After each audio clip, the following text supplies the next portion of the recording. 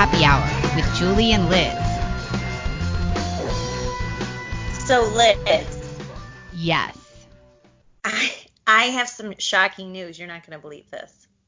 Okay, I'm sitting down. Okay. So, remember all the drama and fanfare about loading up the Javits Center, which there's got to be a joke here somewhere, but I'm too tired to think of one. The Javits Center, which of course was the place of Hillary Clinton's her celebratory failed inauguration. So remember how we saw the Javits Center being filled up with overflow hospital beds and ventilators at the ready and everything, lined up to take in the tens of thousands of COVID-19 patients? Yes. And the USNS Comfort as well, how that's docked and ready to take in the other overflow hundreds of thousands of COVID. So anyway, I know you're not going to believe this, but no one's there. What? It's empty? It's empty? It's not empty. There are 110 patients between the two of them. Wow. Are they treating like paper cuts now and ankle sprains? I think they're probably treating coronavirus exhaustion cases. If they started treating those people like us, it would be like overflowed in 12 minutes. Maybe they'll give like massages and pedicures, like just a little bit of relaxation, de-stressing.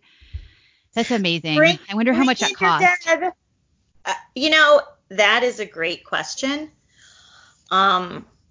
How much have we paid to just over prepare for this manufactured hysteria? That will just be one interesting data point among others when this is all said and done. Because at the same time, Liz, and this will be more shocking news, Andrew Cuomo today in his grandstanding, ludicrous, ridiculous presser where he said that this is worse than 9/11, if you can imagine that coming out of his mouth. Hospitalizations, oh God, I don't want to hear his mouth.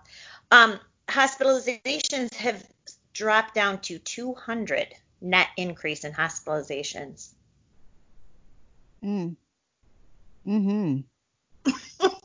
Is it 14 more days, Julie? 14 more days. And then we're going to see it. It's going to happen. Why do you hate grandma? I know. What is your problem? I hate old people, right?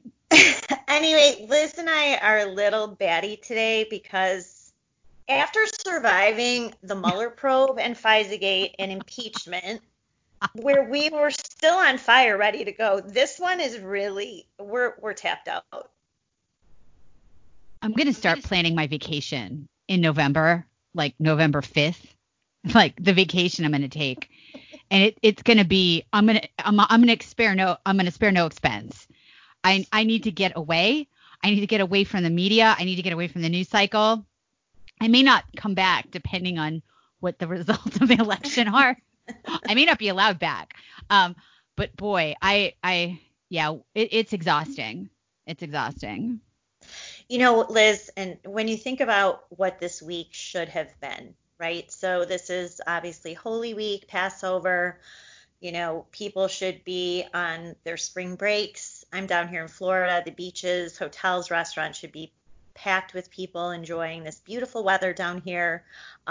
People like me who are golf enthusiasts should be, anxiously awaiting I think the most beautiful sports event that there is, which is the Masters. So many things. And obviously the 17 million people plus who should be at their jobs who are not because of this. And here we are under house arrest, living under tyrannical governors and health bureaucrats over what now looks like could be one of the biggest could be one of the most overblown health crises ever recorded in history. Well, we flatten the curve, Julie. We flatten the curve. I want to flatten some curves. Yeah. We flatten the economy. We flatten the economy.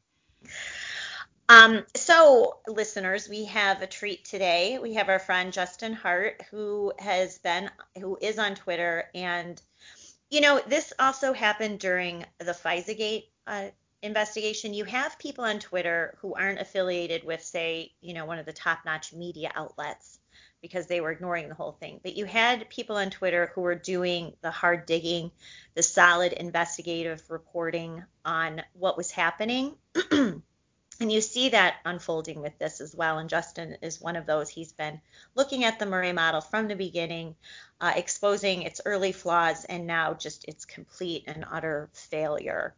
So, Justin, welcome to Happy Hour with Julie and Liz. Ladies, Julie, Liz, great to be with you today. I'm here in San Diego. It's a little bit overcast, but it doesn't matter if it's overcast or sunny. I can't go out. I'm stuck here inside for I don't know how long, and I'm going stir crazy too. We're all there. Yes, we definitely are. Now, Justin, do you have kids that you're trying to task at the same time, or are you? Yeah, absolutely. I deserve I need to take a second job in tech support for my immediate family and my extended family. I have 7 kids, 3 from my first wife, and most of those are older. My second wife, she has 2 from a previous marriage. I have 2. We have 2 together. So here in the household, we've got 4 little girls, and Man. 2 of them are on Zoom for remote learning for their school, and the other 2 are on YouTube while we try to get work done at the same time. It's crazy.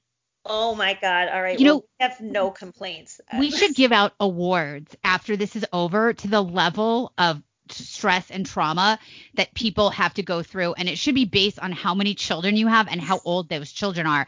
So you would get like a Purple Heart based on what I'm hearing from you, because that's got to be rough.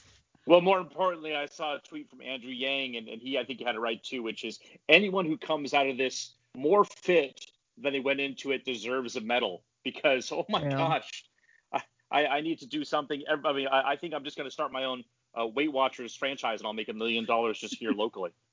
Yeah. That's no joke. That's actually will be a good business prospect after this is over, because post-COVID boot camp. You could do like a post-COVID boot camp thing.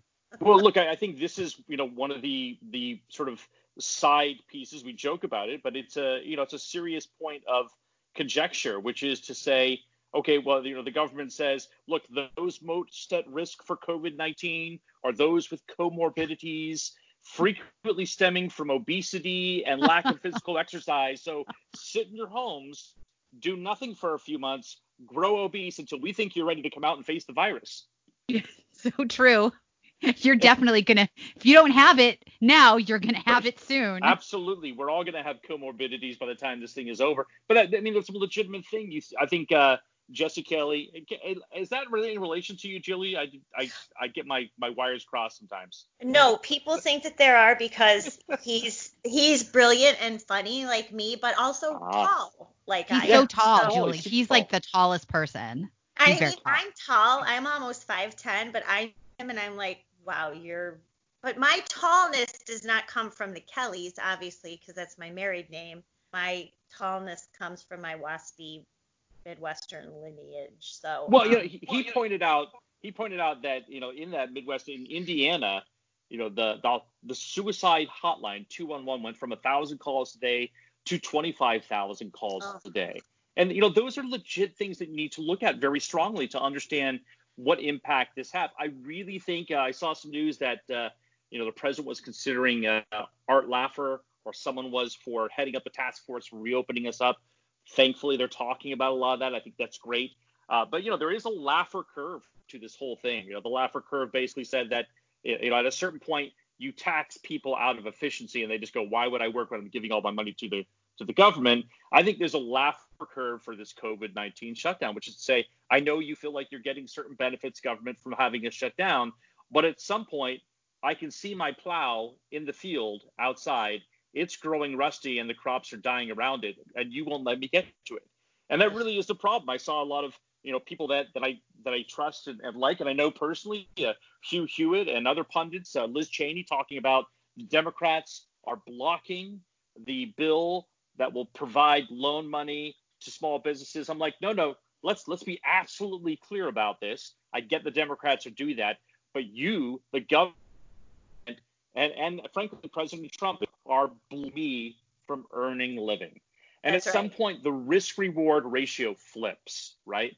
Where we understand the benefits, and when you get to a certain point, when your family is going to be borderline destitute, perhaps kicked out of your home, certainly thinking about budgets for food, and that $1,200 maybe comes, maybe doesn't into your bank account, you're thinking, no, my job just became an essential job. I'm going to make it so. And I think we're just about to that point. Well, I think the government is intentionally withholding information from the public so that people can make the best decisions for themselves about how to treat this situation. And I know they don't want people making up their own minds about how to treat the situation. Like, for instance, in my case, I'm not really at a particularly high risk, but my mother is. So my mother is in Las Vegas. She's 78. She has every freaking thing that makes you a target for, makes it you in trouble. So she's basically been quarantined for a month. That's fine, as she should be. But what about all the people that don't fit that characterization? Well, we don't really have enough information from the government, and they absolutely have this information, which is how many people are dying, what age, how old are they? What are their other medical conditions? Where are they located? So this is the kind of information people need to make informed decisions about what's best for them. And I think the government would much rather have us just follow their dictates. And if they give us that information, it makes it hard for people to follow their orders. Yeah, I mean, look, the good news is there's good news and bad news, right? The good news is that the doomsday predictions of 100,000 to 200,000 or 2 million deaths from COVID was vastly overstated. And with the exception of a few legitimate hotspots, I mean, what's happened in New York City is just awful. What they experienced over the last 2 weeks was really dreadful. And I know but there were some legit hotspot issues. I mean, 10% of all the deaths in the country came from like one borough there in New York, right? That's and right. Half of all the deaths in the country came from New York. But, that's also, there's a flip side to that, right? Whereas the rest of us seem to be managing and handling it pretty well, the deaths and the burdens of the hospitals are moving so low that you have to question aloud, did we really need to bet the farm on this and lose 10 million, another 500,000 jobs today, or in the process, or could we have absorbed the blow? That's really what it comes down to, is looking back at it, because at some point that gap between the projection of the models and where we were going to go and the reality on the ground grows so far that you can't just explain that away with some backtracking on social distancing and shutdowns. There was a legitimate miscalculation, and we bet the farm on it. Well, how is it? Okay, so when you say legitimate calculation, but how were these models created? I mean, I know a little bit about modeling, and Julie knows. I've said from the beginning that I think that they were garbage because I have absolutely no idea how they came up with them. Well, it's funny. So myself, Aaron Gint, who's been out there, Aaron Gint is actually, Aaron and I worked together. He worked for me on the Romney campaign, so we knew each other way far back. And I remember. Wait. You worked on the Romney campaign? Yes, I was the digital director of the Romney campaign for a bit there, up until 2012. I came right at the last little bit there, right towards the end, trying to save their butts. So. All right. Yeah. We'll let that slide. Oh, we could do a whole episode on that crapshoot, but we'll get to that at some point. Anyway, we'll go into that another point. But here's the deal. What happened was it really is fundamentally a funnel issue. Now, I'm not a virologist. I'm not an epidemiologist. But when I saw what was going on as far as comparing it to different diseases and comparing sort of what we call the burden categories, okay, which is how many people have symptoms, how many people visit the doctor, how many of those are hospitalized, in between there, how many people test positive for, like, let's say influenza, or in this case, COVID, and then how many people die, and what are the brackets there. Those are all fundamentally what we call a funnel issue.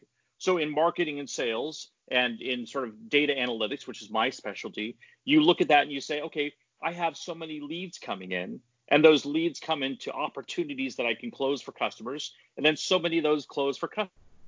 And if they come off the internet, I know there's a certain percentage that'll close. If they come from referral, I know more percentages are going to close.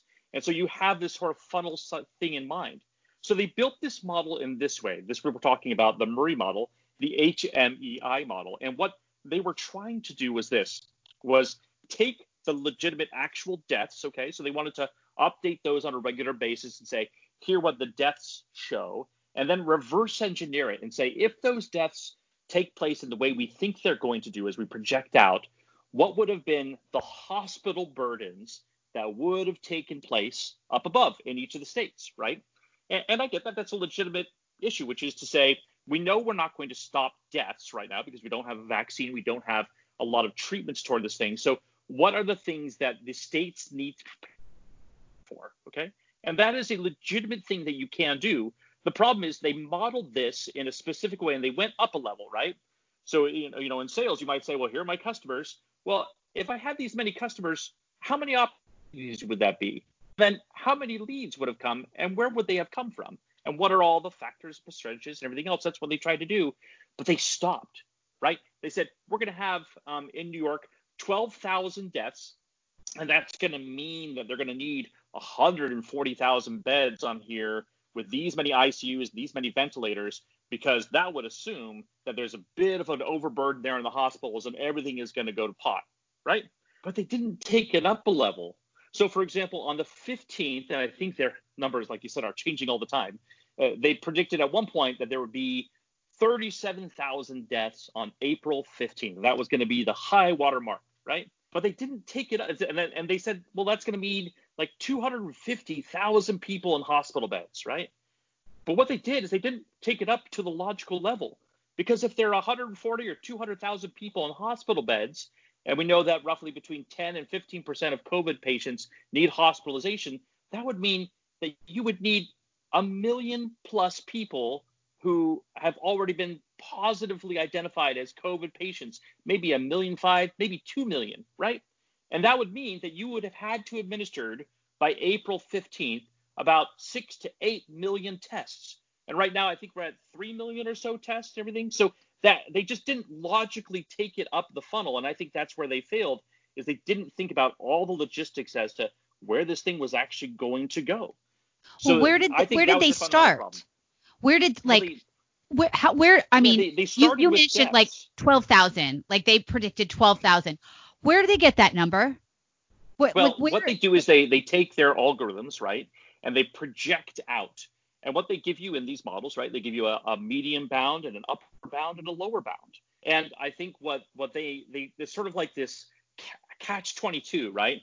They claim that the deaths to project the hospitalizations, and then those same hospitalizations would project future deaths. And so it's unclear. Like they give us all the numbers that we can download, but they don't tell you the relation between the numbers. But and that's even where the algorithm.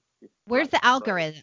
Where's the algorithm? We don't know. And I think what has been most powerful about this, and we exposed this on April 2nd when we went through all the charts and just showed how dramatically they were off. I think, one, they didn't anticipate that the states were going to publish their hospitalization rates, right? Yeah. And so all of a sudden, when those started coming out, they go, whoa, we are way off, right? They thought they could kind of just, I don't know if they thought they could hide that or if that wasn't going to be an issue or if they just completely misjudged it, right? I will tell you what I think is going on, and I'll put this analogy, and this is the kindest interpretation, because I watch Dr. Fauci and I watch Dr. Birx, and it's really easy for me to get angry at them, especially when I'm watching my clients fade away. But I would say here's the kindest interpretation I could say of what they're doing, that they're kind of like pilots, all right? Every year, about a third of all airlines, there's many airlines you don't know about, fail. And the reason, and a lot more are going to fail this year, but those airlines fail because typically they were started by pilots, and pilots are famously risk averse. So they don't take the business and the real life risks that you need to run a business and to produce the capital, right? Dr. Birx and Dr. Fauci are like really, really cautious pilots, right? And so if you were like, well, look, my job is to make sure that everyone gets through this alive, and you're up here in the sky, And you go, well, I can't really land the plane in that storm. No, you really shouldn't land the plane, Mr. Trump. We really shouldn't do this. I'm going to land you down there, but we can't do it, right? At some point, you have to land the plane because you're going to run out of gas. And that's really what it comes down to. Everyone's playing their role. And right now, I'm hoping that the president kind of steps up and plays his role to say, we need to take the risk and get the people back to work. Justin, can we back up just a little bit here? And how did we go from, and what you're talking about, deaths driving the hospitalization need? The original social distancing policy, first of all, was 6 feet for a prolonged amount of time with somebody who was expressing symptoms, right? That was the first social distancing policy. And then we got to the flatten the curve. But what was the flatten the curve? The flatten the curve was to prevent overtaxing our hospitals and healthcare system, right? Correct. It was never eliminating a virus because that's not going to happen. It was to make sure this all didn't hit across the country at one time, which we could talk about a little bit. I suspect it already happened, but that was the menace at the beginning. How did we get from that to the Ferguson model, then to the Murray model, and now where we are today, which is it's completely imploded? Well, first of all, that's all muddy, right? The only sort of entry point we have was, here is where we are. We think the virus will do X, right?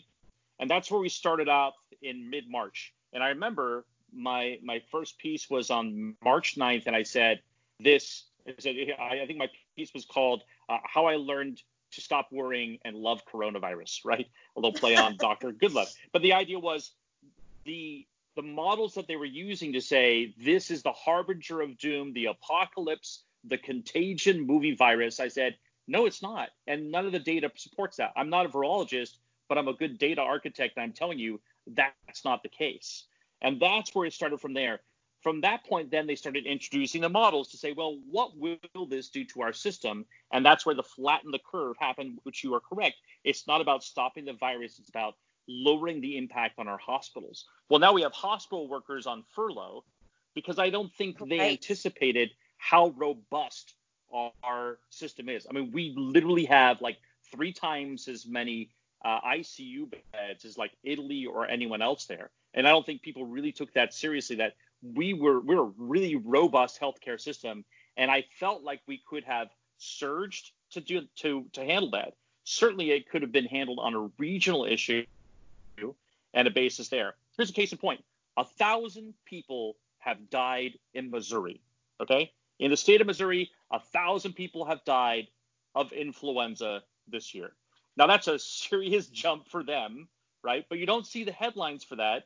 We don't have massive memorials and flags at half staff for those folks. We're not bombarded by those dashboards constantly in front of our face. And that was the turning point. And I wrote this article on March 18th, which was the Corona dashboards will doom us all. And that's really what happened is now you had this focal point where you could see, like, the debt dashboard, these stats just constantly aggregating.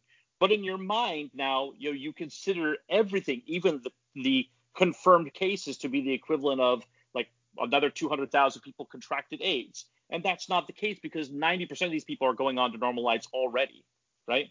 And so it's a really, really difficult comparison when those dashboards are constantly in your face. If we did that for the seasonal influenza, we would all go hysterical every single day. And I don't know. So can you talk about some of the bigger discrepancies that you've picked up in the Murray models, either overall or by state, certain states? Yeah. So, for example, they had pegged Alabama to be one of the largest hit states, that they anticipated Alabama would have several thousand deaths, and that they would need 20,000 beds for the COVID patients and several thousand ventilators and ICU beds. And to date, they've had 68 deaths. So a massive, massive miss on that scale. I think also they were anticipating that Louisiana would topple. Well, they've been doing okay. They had a big rough patch there, but it seems like they're hanging in there, right? And there's a perfect example there. Louisiana is one of the few states to actually publish not just how many people are in the hospital, not just positive tests by county and by district, but also ventilators, right? At this point in their original models, they felt like Louisiana would need 2, 3, 4,000, 5,000 ventilators, and currently they have 490 that are in use, and I think that's only gone up by about 50 over the last week or so. Well, So Cuomo said he needed 30,000. Remember, we were getting all these like crazy demands for resources. How 30,000 ventilators? He needed those, and now they're giving them away to other states.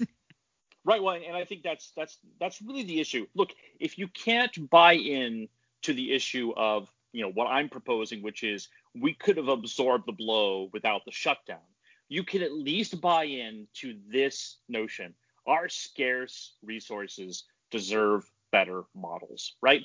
Because states were now planning and purchasing and using massive amounts of taxpayer dollars to buy ventilators, to get staff, to move other staff off of campus, to prepare multiple levels, the boats that you mentioned, the Javits Center, all of these things to just get ready for the big surge that never came. And, for example, California, Governor Newsom, to his credit, he spent a lot of money to get a lot of ventilators. We don't need them. He just shipped 500 of them off to the hotspots in New Jersey and New York. And so, but if you're a state and you're like, well, look, I'm kind of like a lowly state, and I know that my model has changed. I was basing everything on that model. Am I really going to feel comfortable to give up those ventilators if I still have that nervousness? So we have misallocated serious resources. At the very least, our scarce resources deserve better models than this. Well, and what are we going to do with all this? Now we have like one ventilator per citizen or something. Like we have so many things now, like these ventilators, and I think probably some other medical supplies. Do we need that many ventilators? And then if you don't use them, I think that I don't know if they go bad, but I know that some of them that were in our stockpile didn't work anymore or had trouble. So this is kind of a waste of money in a way. I don't know. I mean, look, COVID-19 is a nasty virus bug. Okay. Now, some may downplay it as far as it being the flu. I think it's higher level. It's probably more impactful for certain there. But it is a good argument that you can make that we could have absorbed this blow while sheltering those that were most needed. Professor Ioannidis, I'm going to just slaughter his name. I can't remember. So he's called Professor I. Yeah, he's great. And he's been really fantastic. He has come out. He gave myself. He sent us a preview of a study that he has just come out with, which will be published here in the next week or so, comparing sort of from the numbers we have in Europe, what the risks are for people that are under 65 of getting and being harmed by coronavirus or a death by coronavirus. And essentially, if you are under the age of 65 and you basically have the same chance of dying from coronavirus as you do from commuting in a car. If you're towards the New York area, slightly higher. But literally, it's like 17 to 15 times less risk death if you're over the age of 65. And so that whole thing has been just a fiasco. And I think when people really look because here's the problem. Like I've got good friends who are posting these things like, well, look at these 9 people who died, who were under 20. And that is really tragic, right? And you see that, and a lot of those had to go with comorbidities. But let's put it in these terms. I can do those statistics too. We know that COVID-19 has been hugely kind to infants, to children who are under the age of 4, right? If COVID killed children at the same rate that influenza does, we would have 20 to 30 4-year-olds and younger dead now, and we would have about 200 people under the age of 17 dead. So put it in those terms, this is basically a very, very different virus in some ways than the flu. But the question is, could we have managed it like the flu? I don't know. We'll never know because we've just bought the farm on this, right? Well, and here. I'm sorry, Justin, to interrupt. I'm sorry, but there is a chance if you look at the influenza-like illness activity this year starting the last week of December all the way through till the end of February, there were huge spikes in influenza-like illness activity across the country. Is there a chance, and this is the modeling that I've been waiting to see, that for some reason we don't see, the possibility, now we know that the virus has been here since at least the middle of January when the first confirmed case was reported in Washington. And given what we've been told about its contagion rate, is there a possibility that this already swept through most of the country before we started widespread testing in the middle of March? So March 17th, I wrote an article on Medium, and it was, has coronavirus been here since last year? So I had that same piece, and what I did, and my own curiosity with this happened about 2 years ago when I was hospitalized for 12 days here in San Diego with a staph infection. I got a cut in my elbow and that natural flora that you have on your skin, and then I went into septic shock. And then I was only in the hospital that I realized I had a 1 in 3 chance of dying then. And I wanted to understand, what is this thing that just about killed me that came from my own skin? And so I got into sort of that whole network of viruses and how this works. And I realized that the CDC has what's called a flu surveillance network. Okay. Yeah. And this is one of the benefits, but it's also one of the big failures in this moment. And what it showed, for example, in Washington State was a huge burst of year over year increases in the number of flu visits to the doctor. Okay. And when they looked at that, it became clear that something was going on there. So it could be that was the case, that there were some elements of that. The earliest sort of genetic code that we have is in January. So a geneticist DNA tracking the code would say it probably maybe went just before that, but probably not too far before that. I don't know. There's still some stuff to look out now. Professor I had another article that came out yesterday, and this one was about Italy, and this one was intriguing to me too, because it actually has an inverse sort of theory, and actually these two can exist at the same time, but it could go towards the New York area. In Italy, what he showed was that it was a rather mild winter when they usually have a host of flu-related, influenza-related deaths. And so what happened is you had a lot of people who probably would have died during flu season, but didn't, and became very susceptible fodder for the COVID-19 when it did come. And so it could be that in some areas, a low flu season could create that sort of underbrush that just creates this fire of things. That could be what happened in New York. Connecticut had a high flu season. New York's was rather mild. And so it would be interesting to sort of see that correlation. We don't know a lot of this. A lot of this is not going to be one. Here is my sort of humble pie that I have to eat right now. I'm not going to win this argument, right? I can't convince people that, we should have, kept the people safe that would have been safe, but we shouldn't have shut down the government. I'm okay with that. Right now, I'm focusing on just getting everybody back to work. That's my main thing. I would do that through data analysis to show at some point that gap becomes so large that you have to say it's time to move on. So what does that moving on, because I'm with you, and I think you and I, we're in a tough position a little bit because we've all been, I believe you've been a Trump supporter. Obviously I am. Liz is too. But there's this weird split on the Trump supporting right. I think of people who want to stay with whatever the White House is saying.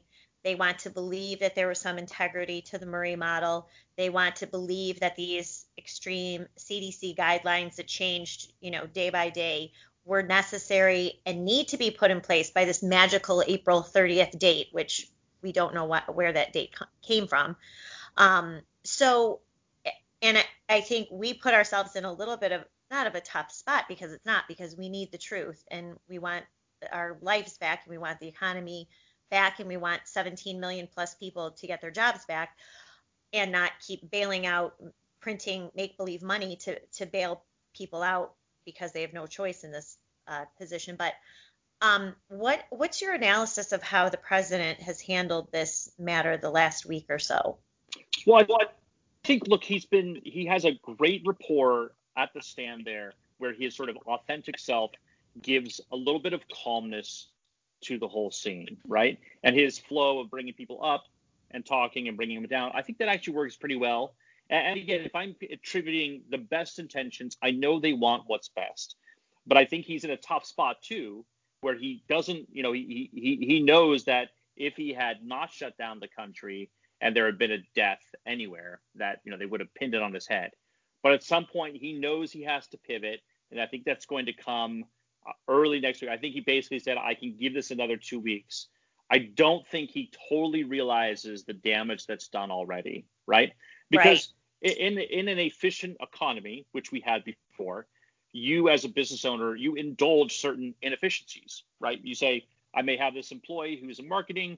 He's not the best, but he's okay. He gets the job done. But right now I've got to focus on sales, so it's not my big concern. When you've now let those people go, which a lot of people have, you're not going to hire those back because you have no guarantee, especially in this environment, that the government is going to not shut you down again in a month, right? And I think there's a lot of science, there's a lot of convincing that people need to do. And here's the larger picture, which is there are a lot of people that feel like this was a complete overshot. I think even though I'm not winning this argument now, I am confident a year and two from now, people look back and say, wow, we really did overthink that and overshoot the mark. But here's the deal. When the real pandemic comes, how much of that, my first reaction will be cry wolf. And my second reaction will be, holy crap, I hope it's not the real thing, because it's going to be difficult for me to stomach going through this again, right? We used our one silver bullet on this mode, and it was the wrong virus. Well, who trusts the government on, I feel like this has really shown people who don't pay attention to how the sausage is made about how our government functions. Especially like you mentioned in the big pandemic, we see our FDA, our CDC, just unbelievable red tape. We're still seeing red tape there for innovators. They blew the tests, they screwed that up. They wouldn't give approval for outside companies. A lot of people at the beginning were saying, well, South Korea, look what South Korea did. Well, yes, South Korea had 4 private companies come up with their test. But why would any private company in the United States come up and do a test when it would just be put up in 2 years of FDA regulatory examination? So I think that this has been an opportunity for people to kind of get a sense of what a drag some of these federal agencies are, especially when it comes to mobilizing quickly. But I do agree with you. There's a lot of trust that's gone. And to speak to your point about the president, I'm a little sympathetic to him, because imagine if he's about as far away from data, or maybe not data, but as far away from like science and medicine as most everybody, right? He has no idea, and he's got these experts, and he seems unusually deferential to people with letters behind their names and credentials from institutions that are held in high regard by the left and the elite. And he has these people coming to him and say there's going to be 2 million people are going to die. I mean, how does he know any different? He has to trust these people. I mean, a lot of regular people don't think that scientists have an agenda or bias. And I'm not necessarily saying Fauci or Birx or any of this other crowd on the team are malicious. But I think that the public health industry as a whole does lean left. And so I don't think Trump 100% understands that. He just thinks, well, they're scientists, right? And they're about the truth. They're telling me the truth. So when they come and say there's going to be 2 million people are going to die, really, if you think of it as some layperson, that scares the hell out of you. So I do kind of understand. And now he's at a point where he kind of I hate to say, he doesn't want to throw good money after bad, but I do understand his position. But he has enough of the other side of it now from people and others who have intervened and talked to him and taken him aside and go, hey, you gotta, you gotta change this. And he can now change course, because I don't think the economy is gonna snap back the way that he says, and maybe he's just saying that to keep morale up. But again, if everyone's laid off or furloughed and the public is scared, people are terrified from the way that this has been hyped up and the images that we saw from China and Italy. And then the media is just, if it bleeds, it leads. It's just like a snuff show every night on CNN. And then they open up the economy. Who's going to run out and start getting germs all over them anytime soon? I absolutely agree. I've been an ardent supporter of Donald Trump since when he first took the stage, and that has been a point of contention for myself and my immediate sort of friends in the Romney campaign or otherwise that I supported him so fervently. But here's the deal, and this is a warning because I want him to win, but I feel that when he made the decision the other week, was that just 10 days ago? I don't know, to keep us locked down for another 30 days. I said publicly that is the day he lost the election, because elections are won on enthusiasm. Elections are won on excitement. That's how you get over that, right? We almost won against Obama with Romney, but we couldn't get that enthusiasm level up there.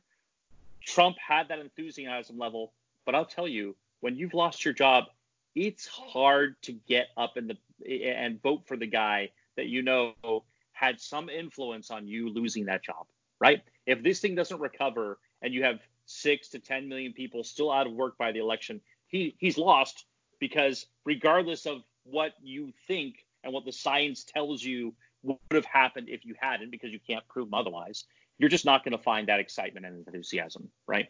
And you're right, everything has changed from here on out. I go to this grocery store now and there's plexiglass and all the workers are wearing masks and they want me to wear a mask. And I said, I'm not going to wear a mask. Don't let me wear a mask, right? And then LA, they're mandating you wear a mask. And I wrote this down mid-March. I said, look, I hope that Donald Trump opens us up, but I guarantee you when it does, this will be the new climate change, right? This will be, I don't expect here in California that anything is going to open up anytime soon. I could be wrong. And maybe they'll look at Texas opening up and they'll go, well, we got to have that competition, so let's go ahead and open up in the right way. But I feel like this will be the new climate change. They will start to pin it on him. But you can see already now, here's the irony of the whole thing, is that there is a very, very powerful thing that the left could use against Trump if they wanted to, right? Which is to say, you guys were baking the model up, and Chris Hayes alluded to this yesterday on Twitter. You're pushing this up to basically win the bet, right? That it was all fake, and the model was never, it was never going to be this drastic, to make it this drastic, right? So if they can't beat him on the deaths, they're going to beat him on the other round. But here's the thing, because the left is so bought in to the deaths, it's hard for them to turn around and do anything else, right? So, and you know what, Justin? I saw that early on from Trump supporters after Trump made that announcement, based on the Murray model extending the CDC guidelines to April 30th. And I saw people saying, well, this will be great, because then if we come under 2 million deaths or 240,000 deaths and it only ends up being 100,000 or 80,000, then he looks like he saved 1 million people. And my response was, well, but that's such a cynical ploy. First of all, he doesn't need that. It's such a cynical ploy, but look at the consequences of doing that. And it is far tragic what's happening. You say the economy, but we're talking about tens of millions of families and millions of small businesses. And I met with a local business owner here in Southwest Florida. I talked to him yesterday. He runs this beautiful grocery store that he's kept open. He's a huge Trump supporter. And he was talking about all the food supply chain and the agriculture supply chain and how it's basically just been shut down from the South and Florida to the Northeast because, of course, the restaurants are closed, the schools are closed, a lot of the specialty stores are closed, grocers are closed. He said to me, we won't be back to where we were until 2 years from now. It's going to be rough. Like I had this insight that someone gave to me that I didn't understand until I thought about it, which is to say the reason why toilet paper is still scarce to come by, right, isn't necessarily a run on toilet paper. It's that, shall I put it, half of us were doing our stuff elsewhere at work, right? And Well, now that's true. all of us are doing it. And so all of a sudden, the paper companies that are manufacturing this had to shift from that terrible stuff you get at Starbucks or wherever to the stuff you use at home. And that doesn't happen overnight. And that's why the shelves are still empty, at least where I am. And I can't get ramen. You want to ship me? You guys get ramen down there? My kids are killing me that I go to the store and come back empty-handed without ramen every day. Oh, geez. That's a good point. I'll look for you in Florida. There might be some here. If there is, I'll ship you a bunch. Now, here's what I propose. I'm actually coming up with this. I may launch it tomorrow, and maybe I can get you, enlist your help there. Would be next Wednesday. If we don't see some serious movement on this thing, it's Ash Wednesday, and everyone likes. I'm a Mormon, but I love it when I see the forehead smeared there and everything else. I don't know if that's going to happen this year or not, but that's always fun to have that conversation at work. And it is tax day after all, and you do have to pay your taxes in the end. And so how about we do this? How about we create a bring yourself to work day? Not bring your kids to work day, bring yourself to work day. And that, whatever that means to you, I think we've started a national movement to get people to say, I'm just going to go to work, because at some point when you're facing foreclosure, when you've gone through the pittance that you get from the government, when your landlord has basically had it with you, when you've got to provide for your family, it becomes an essential job, and you will go to it. I mean, I will literally just, I'm going to go to my job and get it done.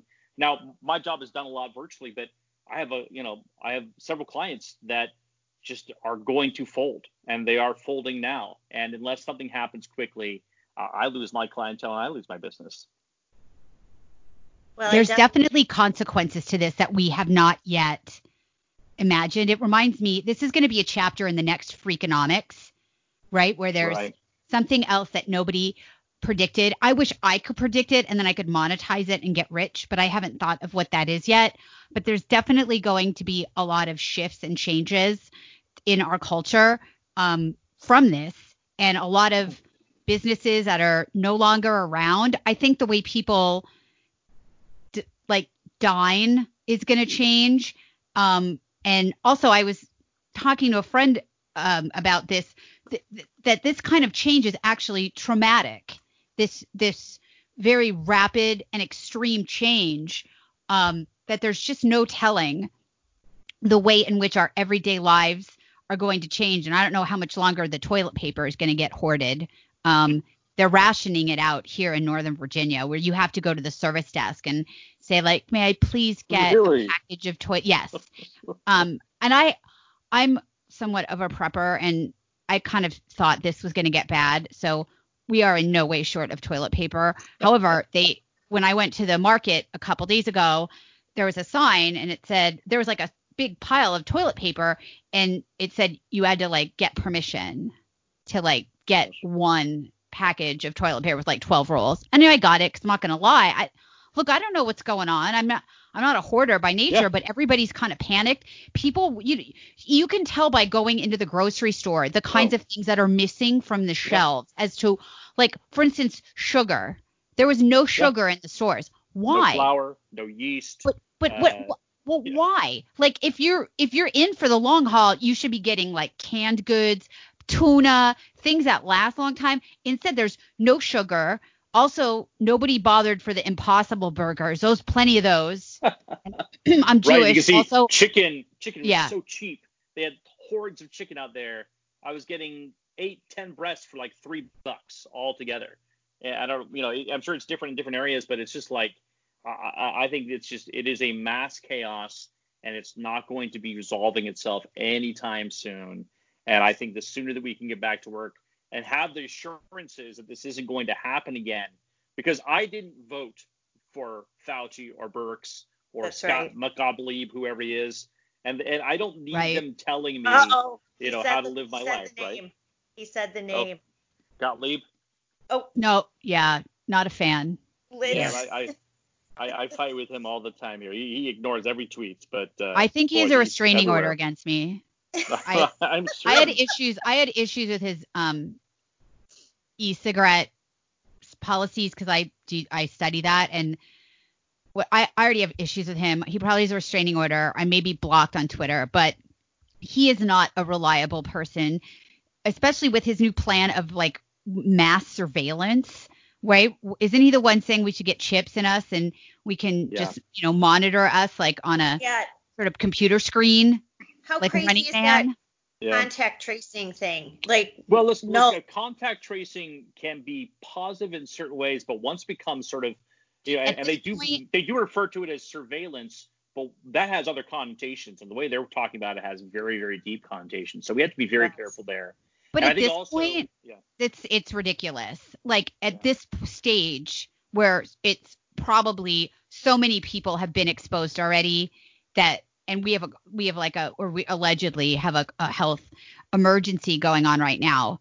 I can understand if you get in one place and like in Germany where it started in Munich and they traced all of that makes more sense. But now at this point, it's like, are we going to start, how on earth where we get the resources to do that? All the numbers are coming in the direction that I want them to. And I think we're going to have a really interesting discussion here in a week or so when there's a serology test that's going on in the Stanford area, in the Santa Clara area. And we're going to know very quickly what sort of antibody sort of prevalence they are, right? When Dr. Birx, admitted that they may have the sort of progression of the transmission wrong, and it may be a huge thing underneath, like just the tip of the iceberg that we're seeing, right? In which case, like the fatality rate is nothing, and we've all been exposed in a certain way. But we don't know any of that. Now, here's your conspiracy theory of the day. You brought up the vaping, right? Consider that a lot of that crisis that we saw late last year had a lot of similar sort of symptoms as COVID. I've already written that article. I've already written that story. Wait, oh yeah. All right. Well, we're gonna get in trouble for all this, but like here's a table that I just got from Aaron. So Aaron and I are back and forth. Aaron had that great article. He was much better at me than getting his article out there. He's such an incredible marketer. But he got his article, which was a really just layout of everything that was wrong with the virus stats. And that went viral on Medium. Medium shut him down, and he had to go to zero, right? Right. But he just sent me a chart where in Italy they've now done a study of healthcare professionals that were exposed to COVID, right? And the death rate upon them is like so small. Altogether, it was a 0.17 death rate out of 6,300 cases distributed across age groups, and no deaths under the age of 50. Okay. And so there's a lot of stuff that still needs to be worked out, but we know that we know that I will say this much, right? We don't know if the fatality rate is going to be right towards influenza, but it's going to be higher than influenza. We do know that these symptoms are different than influenza, and that's something that's legitimate. Like you don't necessarily or usually get put on a ventilator for influenza, and there's some issues around ventilators. I know that too, but I think there's things that we need to be concerned of. But I think it's absolutely legitimate for us to ask the question, could we have handled this in a different way without shutting down the world economy? And I think the answer is increasingly yes, and we screwed up, right? We shot ourselves in the foot. We spent the silver bullet. And now when a real contagion comes along, that's going to be very serious. Then, who knows what's going to happen then. Do you get the sense that there wasn't alternatives presented to the president? Because that's what I think, that instead of going in and saying these are the different possible scenarios, starting from we do nothing, we shut everything down, and then also we enforce these things or we require these things, and so that you had different grades. I have a feeling like Trump was just given the option to either do nothing or just shut it down. I think that's my fear. I think that's probably true. I think models are errant, right? My initial projections were way off. I thought we wouldn't reach 10,000 deaths until July. I put the high end or the middle end of where I think we'll end up at about 22 million. Maybe it'll be that we may hit 22 before April is out. For all intents and purposes, it's probably very likely. In the context of 22,000. 22,000. That's not. Yeah, I said that would basically what we'd see probably for the rest of the year is altogether about 22 to 40,000 deaths. Okay. But here's the big issue. You usually don't bet the collective farm on these type of models. And if you do, you should weigh that very seriously. And it's amazing what sort of rights that we've given up very quickly. And I understand the urgency of it. The president deserved better numbers, better models to make these decisions. He certainly deserved better voices to help him there. I can understand why he got scared. My parents, are in their 70s, and they're very concerned about this whole thing. I try to walk them off the cliff every now and then and say, don't be scared. It's going to be okay, but be safe, right? Because they are at risk. In fact, I'm at risk because of what I went through 2 years ago, and I had pleurisy of the lungs, and I'm probably at a higher level.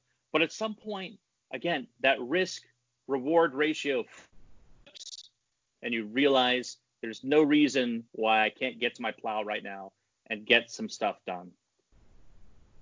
Justin, before we let you go, can you talk a little bit about these CDC guidelines?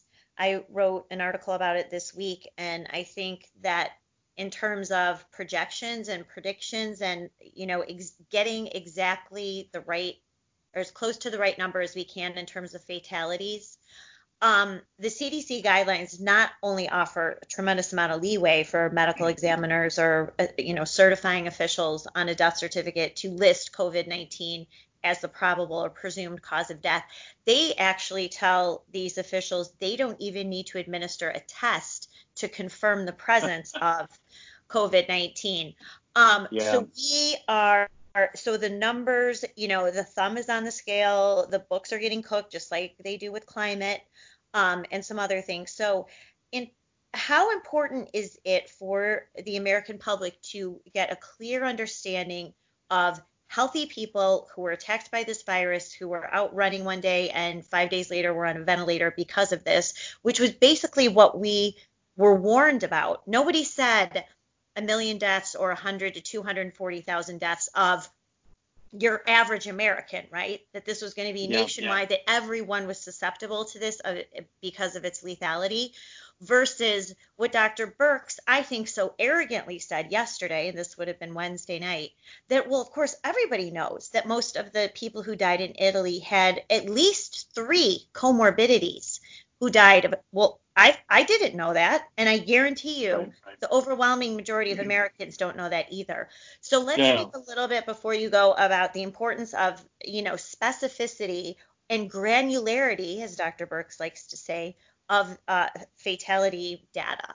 Yeah, look, this has been a huge issue because the main core problem with everything that we're seeing is that we are trying to apply the urgency of voting, of counting ballots into counting deaths, right? That's why the dashboards are all in front of us, is we're so used to those coming up on election night and seeing all those come in.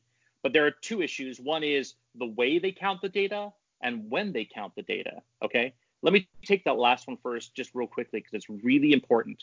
When you freak out about, for example, a report from Italy or a report from New York, the one from Italy a few weeks ago was that 800 people had died overnight. I guarantee you that was not the case, not because there weren't deaths, there were 800 deaths, but they all came in different times. You guys are in elections, you know how this works.